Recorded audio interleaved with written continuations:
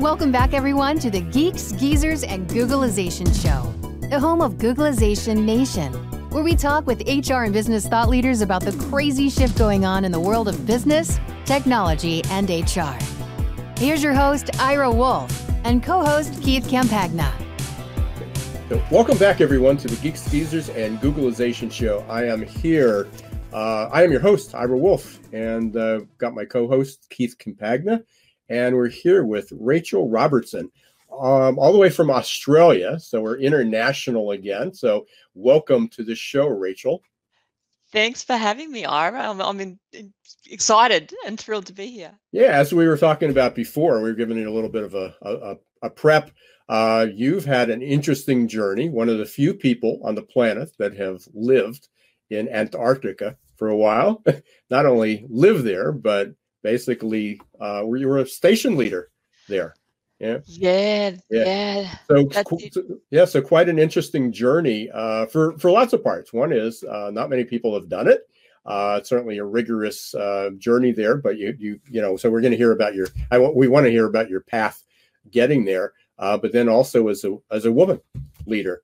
Not necessarily the traditional role or the stereotypical leader for an expedition.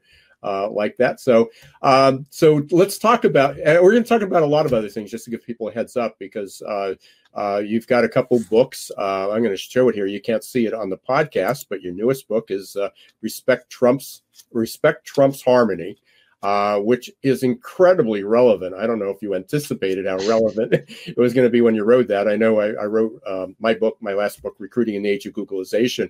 The first half has nothing to do with recruiting. It was about change, how fast things were changing.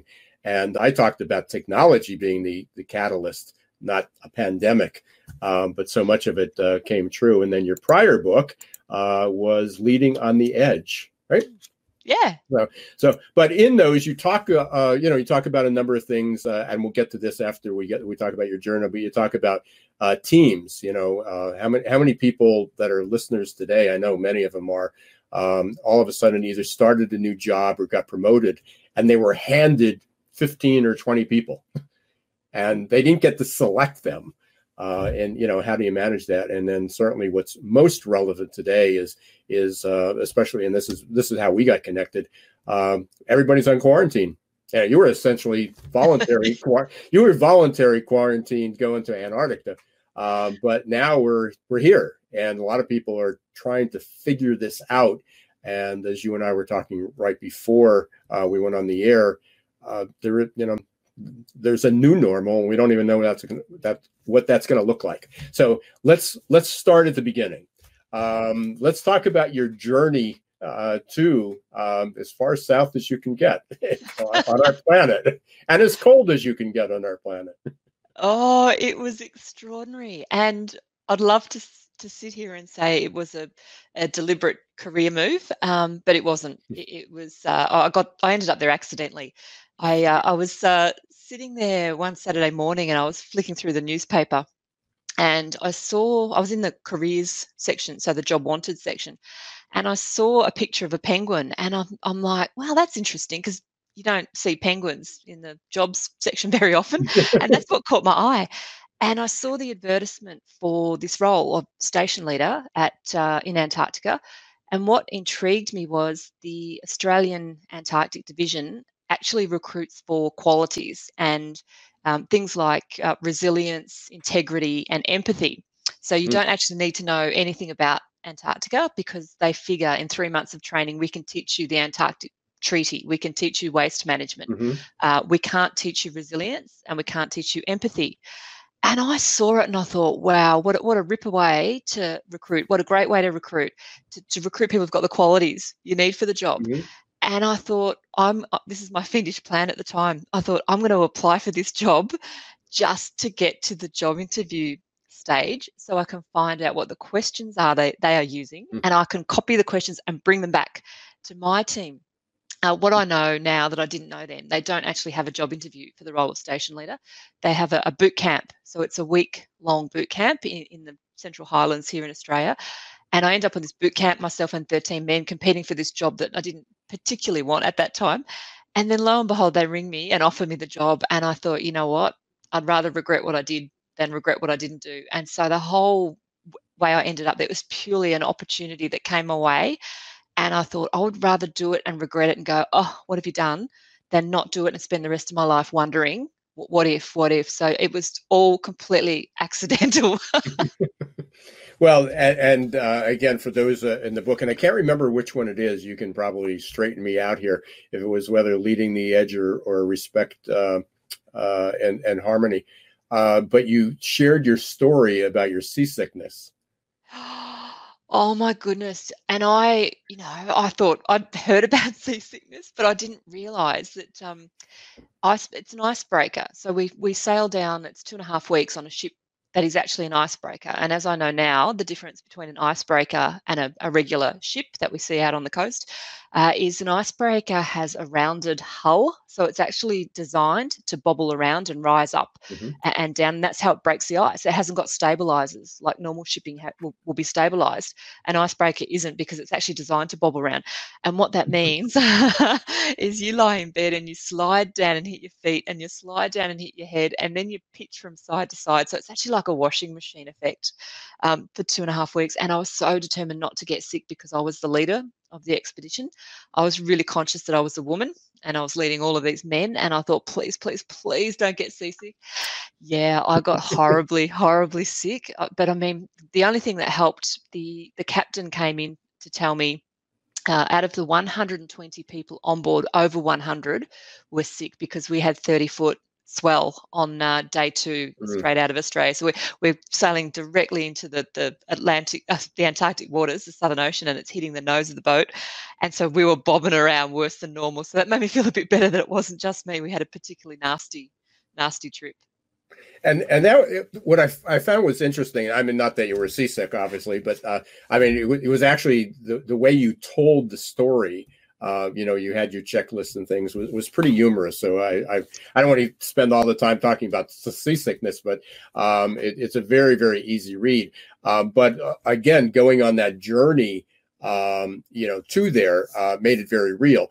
But you also shared, I want to go back to something you said as far as the selection process, because I think there's a lot of lessons for companies. I mean, that's my business. I mean, that's where on my day job, I spend time, we do pre-employment and leadership tests, and that's what we help companies hire better.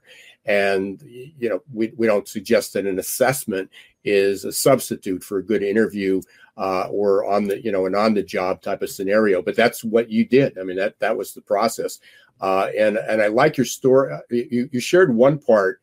I'm going to just demonstrate that I did read most of the book. You talked about that they never asked you about like your hobbies, or the people you hung with. They basically they were trying to figure out, going back to those traits, are you kind and compassionate? Do you remember that part of the book when you talked about? I'm trying to remember who said it. They asked about your hobbies, your drug and alcohol use, the types of people you hung with, and you asked why after work. Oh, I know what it was. You asked why after working for 16 years, you had no assets. Yeah. To show for your income.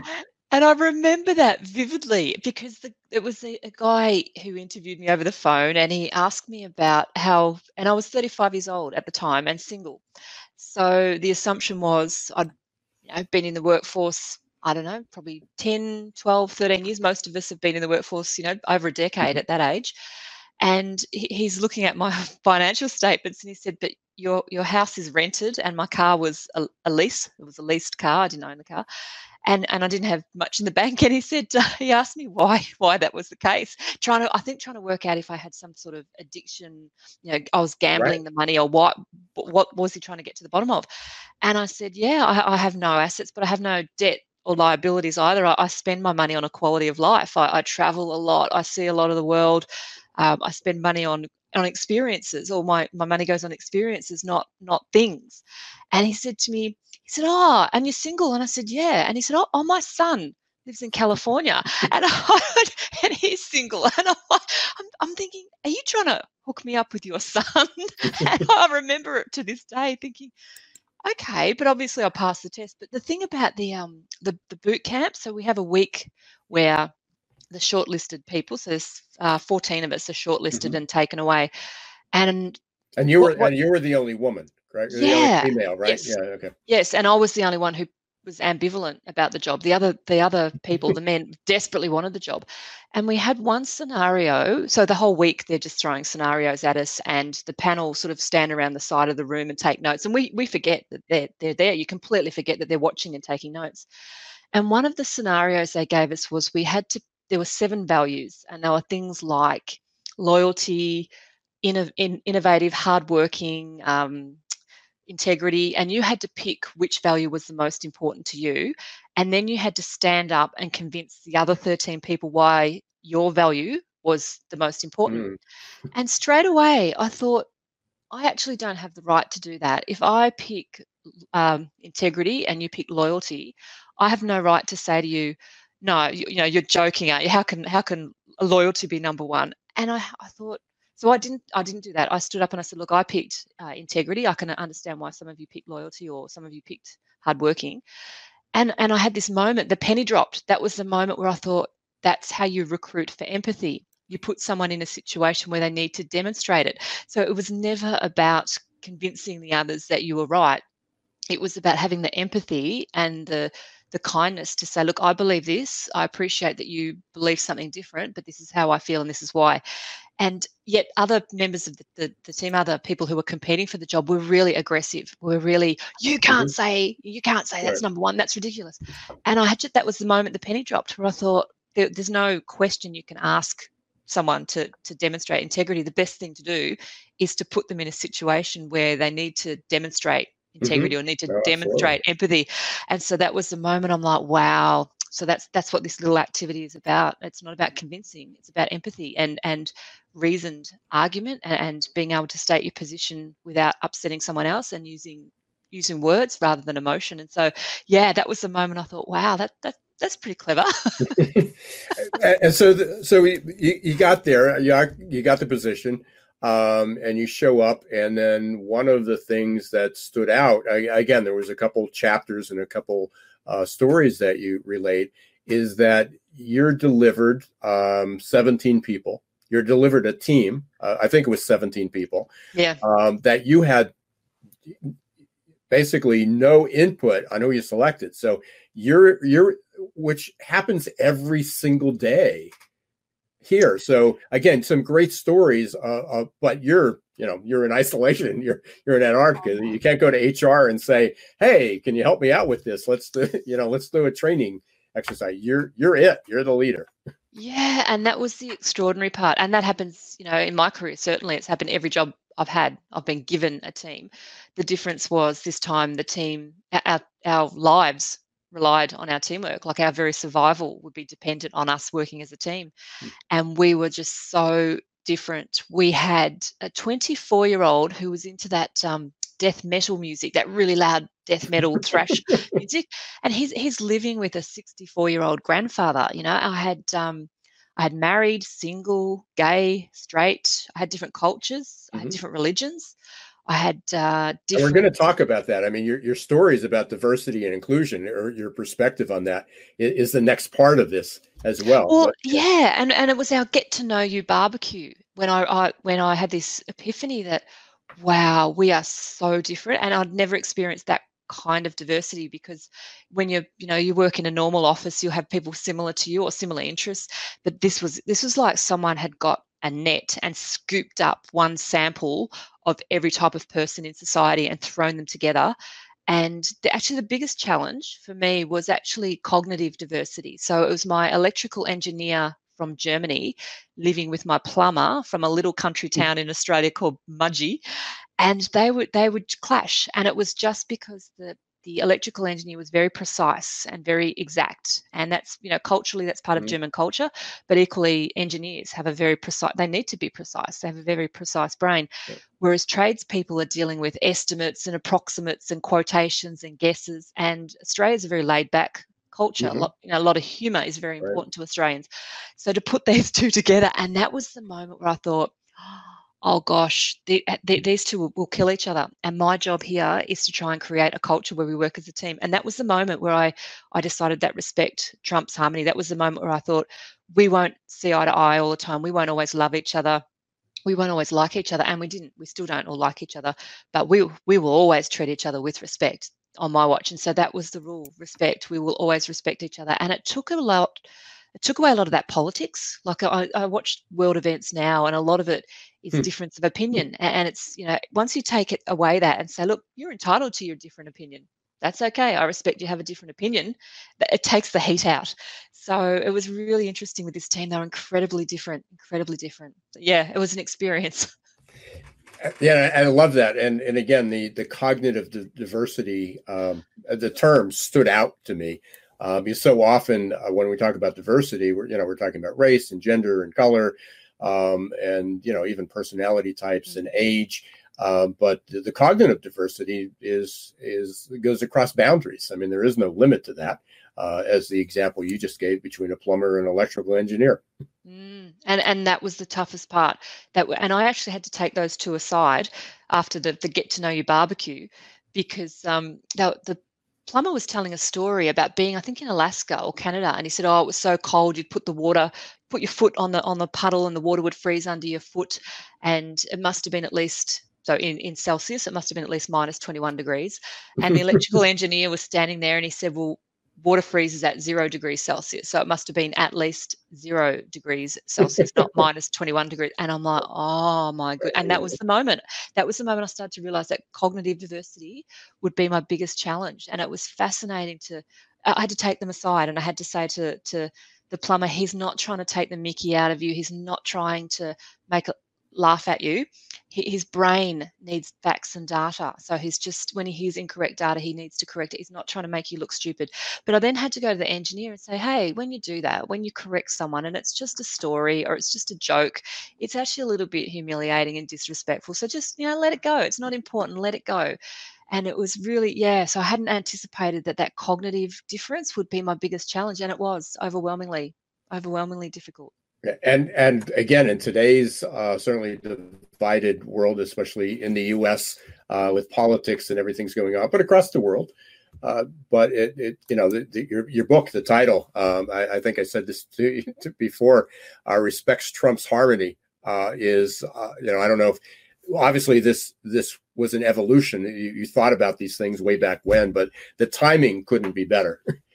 For that right now. I mean, it's just perfect. And we're going to take a short break, and we're going to come back. And when we come back, we're going to talk about how that could apply, especially in this world coming out of the pandemic, with the team building. And I know you have a couple tips. You got a couple tools that you can provide to everyone. So we want to thank everybody. Again, you're listening to the Geeks, Geezers, and Googlization show. I'm with my guest, Rachel Robertson, who is calling in, or actually is living in Australia, but she had been a station leader in Antarctica. Can't say that, Antarctica. I'll say that 3 times fast.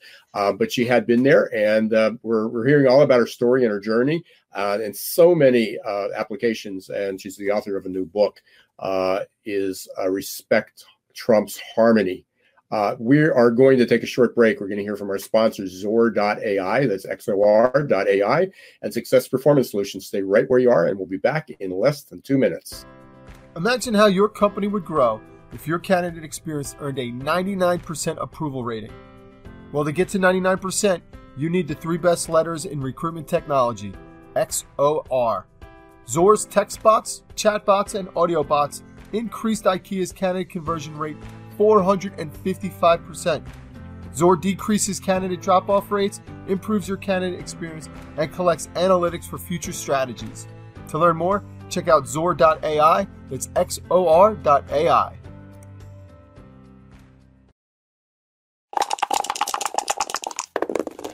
Hiring top talent shouldn't be left up to the roll of the dice. And yet, that's exactly what many organizations do. They roll the dice, cross their fingers, and pray for a better outcome. Hiring the right employees the first time is much too important and way too costly to leave to a game of chance. Your employees and your customers deserve better. For 25 years, Success Performance Solution has been helping small and medium-sized businesses hire smarter. They offer pre-employment and leadership assessments from typing and data entry to C-suite competence. Whether it's production, sales, healthcare, call centers, or management, Success Performance Solutions can help. Visit their website at www.successperformancesolutions.com to schedule a free demo or call 800-803-4303.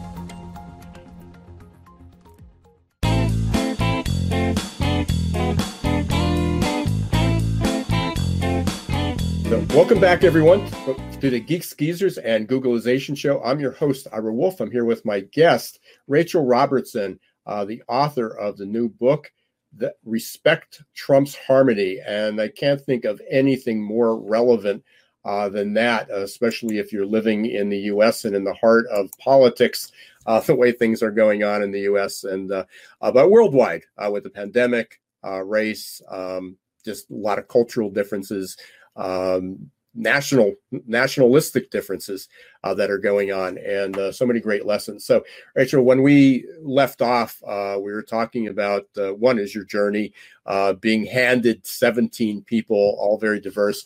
Let me just see if I can pull this up. I love this list, and I'll probably use it somewhere just to describe different diversities, because we so often isolate that to race, or gender, or ethnicity, and again, especially in the headlines today in the U.S. are pretty harsh.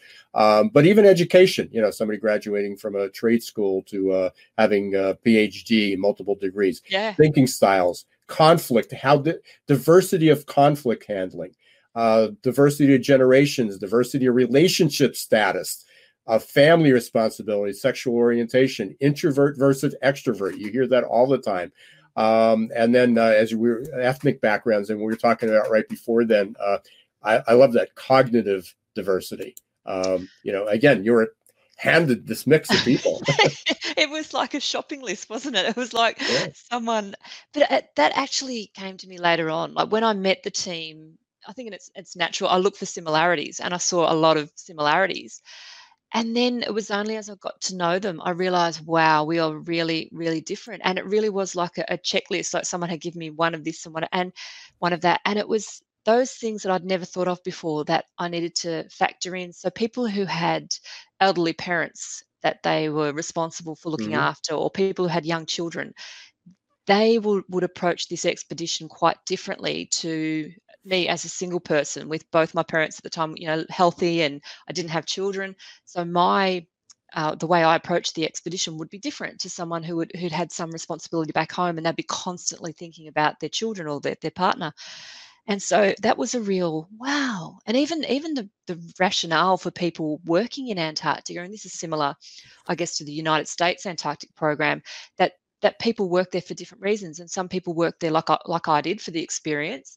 Some people actually work there to get out of a relationship or a situation. And then there's a third group that work there in Australia, particularly for the money. It's a well-paid job, and it's an easy lifestyle. I mean, it's the environment's harsh, but I think most of us, having been through lockdown now, this will resonate, that the one thing in lockdown that stands out, or one of the things that stands out, you don't need to be rushing around anywhere. You don't have to commute into work. You don't have to have a wedding on the weekend that I need to buy a present for. You don't have to take kids to sport. You don't have, all that's gone. It's just a very simple, you're in your house and you work and you watch a TV show, and that's pretty much your life. And we go on Zoom a lot. I go on Zoom a lot. And well, actually in the Antarctic stations, and this is the same with the US stations, we don't even have Zoom. So I'm sure there's people listening now who are going, oh, this is sounding better and better.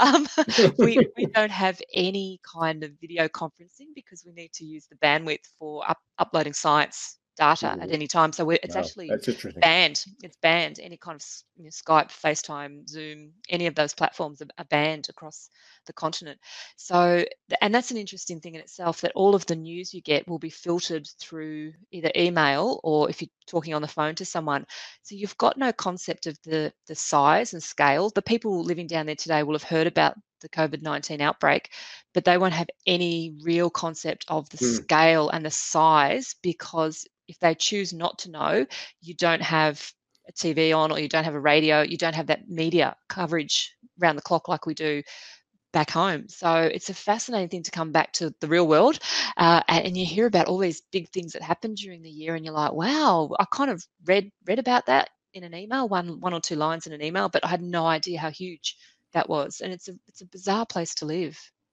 So with all those things, and there's a couple thoughts going through my head. Obviously, we talked about diversity. We've tried. There was a big U.S. Supreme Court ruling yesterday. We're still struggling with being inclusive. I mean, so people say, "Oh, we're diverse," and they meet the quotas, they meet those numbers. But you had a pretty clear, you had a really easy distinction to describe the difference between diversity and inclusion. Can you share that? Yeah, so diversity is all the ingredients in your recipe, and inclusion is the cake. Or another way of looking at it is diversity being invited to the dance, and inclusion is being asked to dance. And I think the bottom line with all of this diversity is this a kind of need. People feel a need to convince someone or bring them around to their way of thinking, or tell them they're wrong, or try and challenge it. And it's crazy. Let it go. It doesn't affect you. No, just respect their different. Respect the difference. And diversity is awesome. I mean, the research overwhelmingly shows that if you have a diverse team, you'll have a much better outcome. And even outside the research, it's logical, isn't it? That if you have 6 different experiences and brains and different people coming at a problem, you will get a much well thought out solution with different. You'll go through all of the different scenarios from those different perspectives. That's a much better outcome than having 6 people who are all the same colour, race, religion, gender, experience sitting there trying to solve a problem. They'll all come to the same result. Yeah, but I think what you're saying is, there's just a lot of clarity that came to me over the last few weeks, especially with all the social crisis going on in the U.S. Is that that diversity is really an ingredient of inclusivity or of inclusion, that people were trying to work toward that. Instead, they worked on the shopping list. It's like people plan their wedding, but they don't plan their marriage. They put all that together, all that time. They got focused in it. They got all the details down, and it's like, okay, now we're married. What? Oh, we forgot to figure out that there's enough closet space, or when we eat, or the foods we like, or sharing our life together, or how we raise our kids. I mean, all the parts of the marriage. Everybody planned the wedding, but didn't plan the marriage. So you talked about going to the dance. I love that. I mean, it's getting invited to the dance is one thing. Getting invited to dance, actually getting invited to dance is another. So diversity almost seems that it's a stepping stone. It's part of an agreement. And instead of talking about diversity, we should be talking about inclusivity, because we can't get to inclusivity if you don't have diversity.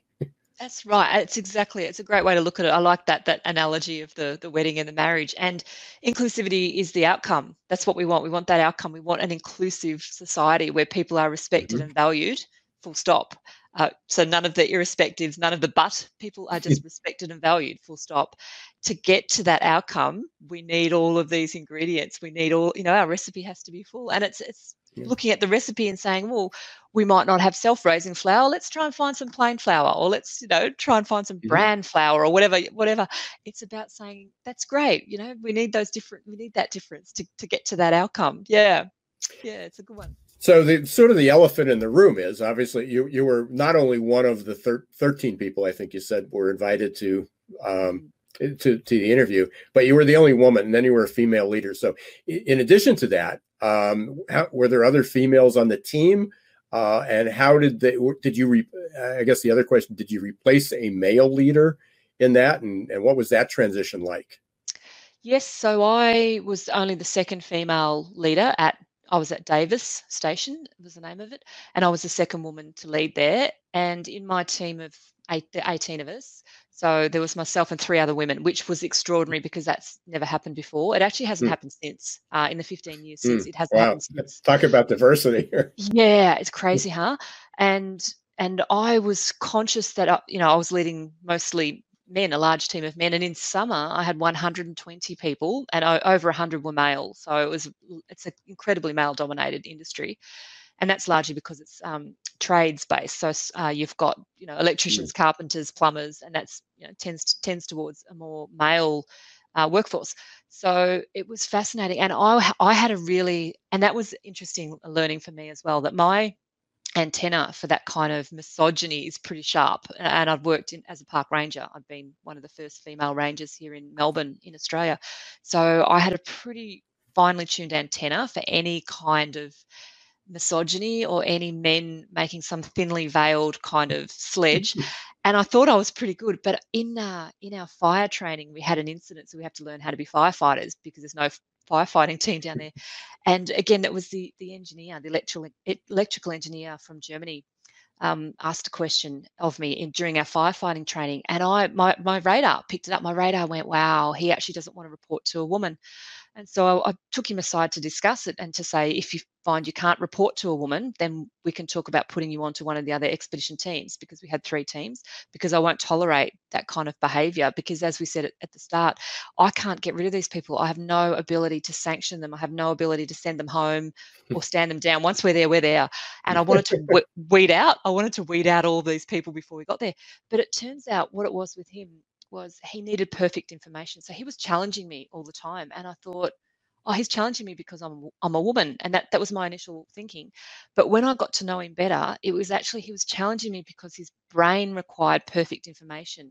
And all it took was me to say, you won't always have 100% information. Sometimes you have to make a call with 80% information, particularly in an emergency. You can't stand around waiting in a fire, waiting for the 100% information. You've got to act. You've got to get in there and do something. And once I explained that to him and realised it was actually his cognitive difference, it was his thinking, it was the way his brain operated. He wasn't challenging me because I was a woman. He was challenging me because his brain challenge a man. Yeah, he would try to challenge anybody. Hey, and that was challenge the plumber, right? Spot on. And that was really good for me to learn, to actually go, okay, step down now. I can calm down a bit now. Well, it wasn't that at all. So that was a really good lesson for me too, in appreciating diversity and knowing I bring my own bias, as we all do, bring our own biases to situations. Well, and it's an incredibly powerful lesson today. Again, we've had riots in the streets, especially what the police are doing in the U.S. Not every, when I say police, not every policeman's bad, but there's obviously a lot of insights. And then there's that immediate response: is it just happened because he was white or because he was black?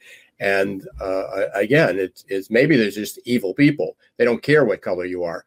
But the fact is that happened to be a victim that happened to be black. I'm not making light of that.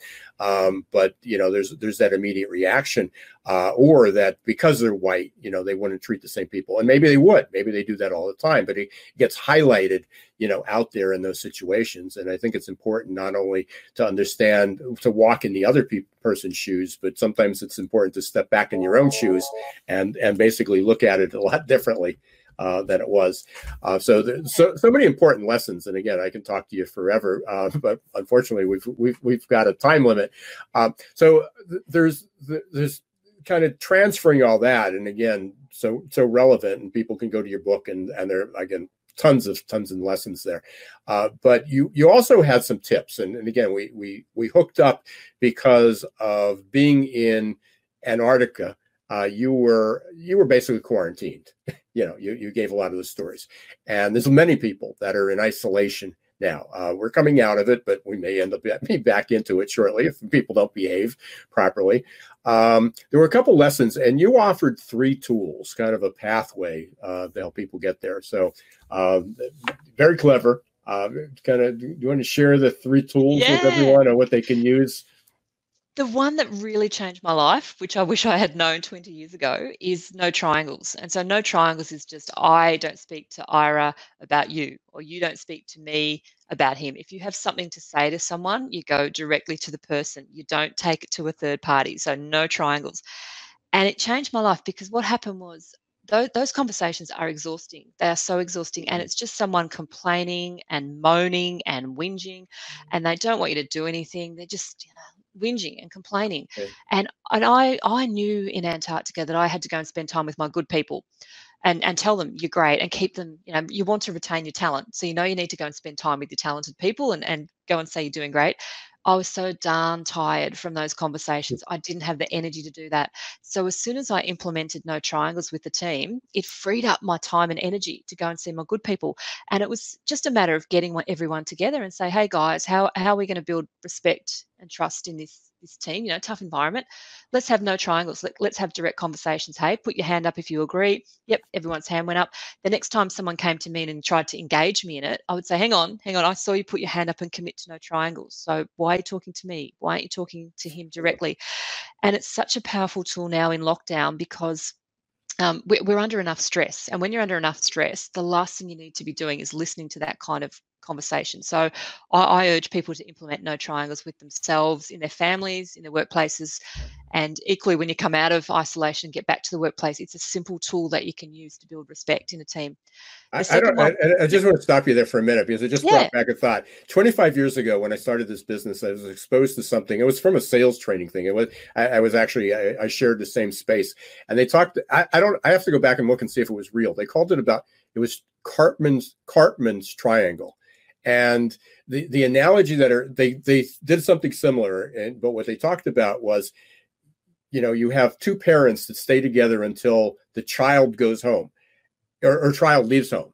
Mm-hmm. So the child grows up, he's 18 or 19 years old, and all of a sudden the parents now can't stand each other. And they could never stand each other. But what they did was they directed all the conflict to that third person. Because you were able to talk about that third person. It happens in families all the time. It happens at work, and then they get rid of the third point on the triangle, and now they either have to fight with each other or live with each other, or they have to find somebody else to be the third point. So you live in all these dynamics. So you're just basically getting rid of the rule off the bat and go, we just don't have triangles. Yeah, we're just straight up. We're going to talk to the person, because when I said it out loud at the time, someone came and complained and said, oh, he did this to me. And I said, do you want me to talk to him about it? Is that why you're telling me? And he said, no, I just want you to know. And I actually said out loud, I said, but if you don't talk to him and I don't talk to him, he's never going to know. So nothing will change. So we will have this conversation next week. And then in my head, I've gone, oh my goodness, I'm here for 52 weeks. I'll have this conversation 52 times, and there's 17 of them. Yeah, the permutations of that. Yeah. I'm like, no triangles, no triangles. Yeah, but that was the first I thought of that in a long time. And I have to go back and look. I don't even know if somebody made it up or it's actually it sounds some type of model. But I mean, the model works, but I don't know if somebody gave it the name. Anyway, so you have two more rules. So we got the no triangles. Yeah, the second one is the bacon war. And the bacon war legitimately was a fight over whether bacon should be soft or crispy. And the team, they wanted me to call a meeting to make the call. And it was only one day a week. So the rest of the time we have a professional chef who will cook for us, but the chef has to have a day off. So on that morning, we share the load. And the plumbers were cooking it soft and the diesel mechanics were cooking it crispy, and they wanted to have a meeting to decide. But when I got to the bottom of it, I found out the relationship between the two teams had broken down over the use of a vehicle. And so what had happened, they thought the other team was deliberately cooking the bacon the opposite way just to irritate them. And I'm like, wow, this has actually got nothing to do with bacon. It's about respect. They're feeling disrespected. It's manifested in the bacon, but they're feeling disrespected. So I started to identify all these little things that happen at work and at home that irritate us. And it's because they're a symptom of a deeper issue. And the deeper issue is that lack of respect. And so in isolation, again, these things will be highlighted because we're already like a giant nerve ending. We're already under stress. Right. These little things will blow up. And it's things like at work, it's things like people who are constantly late for meetings and let people wait for them. Or it's the classic one, we've done research on this, the classic one is people who leave dirty coffee mugs or dirty staff tea rooms. And there's a sign saying your mother doesn't work here, put your dishes in the dishwasher. Right. And it's like, it's nothing to do with dishes. It's about respect because it implies my time's more important than your time. And another one of a classic one that happens in families and even in sales teams or teams where they share a vehicle. It's someone who takes that vehicle out and brings it back without any fuel in it. They don't go to the gas station and fill it up. And you jump in the car and you look and the fuel tank's empty. And I had that for years with one of my teams. And it was only when I stopped talking about the gas and the fuel and talked about respect, that the behavior changed, because I said, when you bring that car back empty, you're implying my time's more important than your time. And that's why it irritates people. So certainly take care of the bacon wars, identify what these little things are. And particularly as we return back to the workplace, it's a great time to draw a line in the sand and say, look, beforehand, this was the bacon war. This was the little thing we all talked about because it drove us crazy. From today on, it's a new horizon. Let's not do that anymore. So yeah, you've got to solve the bacon war. So no triangles, no bacon walls. Yeah, and the third one is I say lead without a title, and that was we had a plane crash in Antarctica, and I had to lead the search and rescue. And anyway, on one day 3 of the search and rescue, we hadn't eaten. The search and rescue team hadn't eaten all day. We'd missed lunch, we'd missed dinner, and the dining room was shut at 7 p.m. So 10 o'clock at night, I said, come on, we've got to go and have a sandwich or have something to eat. We haven't eaten all day. And I walked into the dining room and somebody had plated up 6 meals and put cling film over the top and a little note with our names on it, the individual names of all the search and rescue team members. And I went and found the person and I said, that is amazing leadership. I said, thank you. And she said, oh, I'm not the team leader. Rick is the team leader. And I said, oh, that's a title. That doesn't make you a leader. I said, leadership isn't a title. Leadership is seeing something that needs to be done and doing something about it. You saw something that needed to be done and you just did it. That's leadership. And I know it was a small thing in the scheme of a search and rescue for the lives of 4 people. It was a small thing, but that's what leadership is. And again, in our current day, anyone creating that culture where people will speak up and take responsibility and do something, or if you've got a great idea, I want to hear it. If you see something that needs to be done, do something about it, and create that culture of leadership is a behavior. It's not a title, and it does a few things. It makes everyone feel included and inclusive, like they have a voice, but it also takes pressure off the leader because we're in this together. It's not just me bearing all that responsibility. All of us are in this team. So that was a really handy tool. And my team, they knew I was very clear that I'd make all the important decisions as the leader. That's my job. But I expected all of them to demonstrate leadership because it was a behavior, or it is a behavior. It's not a title. So many great lessons. The book is Respect Trumps Harmony from Rachel Robertson. Again, I can talk to you all day. And we didn't even, I have literally a list of saying, oh, that's the topic. That's what we need to talk about. That's what we need to talk about. But they're all in Respect Trumps Harmony. And also your earlier book, which was Leading on the Edge, which sort of led up to this, but especially in today's the timing just couldn't be more perfect for Respect Trumps Harmony. How can people get a hold of you, and where can they get the book? The book's available on Amazon, and the best way to get hold of me is through my website, which is just rachelrobertson.com. I've got a full broadcast studio at home now, so I'm doing a lot of keynotes remotely, virtually. So I'm happy to come and talk to any teams or anyone who's bringing a team back and wants a few ideas about how do I get this team assimilated back into this new crazy world. And I can certainly share some of my experience of returning from Antarctica and what hit me, some of the things that really hit me that I wasn't prepared for and in hindsight should have been. So yeah, drop me a line at rachelrobertson.com and I'd love to chat to anyone who's around. And for everyone out there, whether you're working for remote or you're back in the office or things are turning to normal, I don't know if you're familiar with the term VUCA, VUCA, Rachel? Yes. Yeah. So, that's basically what my TED Talk was about. That's what my book was about, and from a kind of a work aspect, but certainly living in a volatile, uncertain, complex and ambiguous world. You talked about the ambiguity. Sometimes one is we can't be perfect. We can't get all the information. And we have to make decisions. That's going to be here for forever. We're going to literally be living in this VUCA world. So again, we need to respect other people's roles and participate. And, more than the harmony, we need respect. So absolutely. Spot on. I appreciate it very much. Hey, thanks everyone for listening to another episode of Geeks, Geezers, and Googlization. I'm your host, Ira Wolf.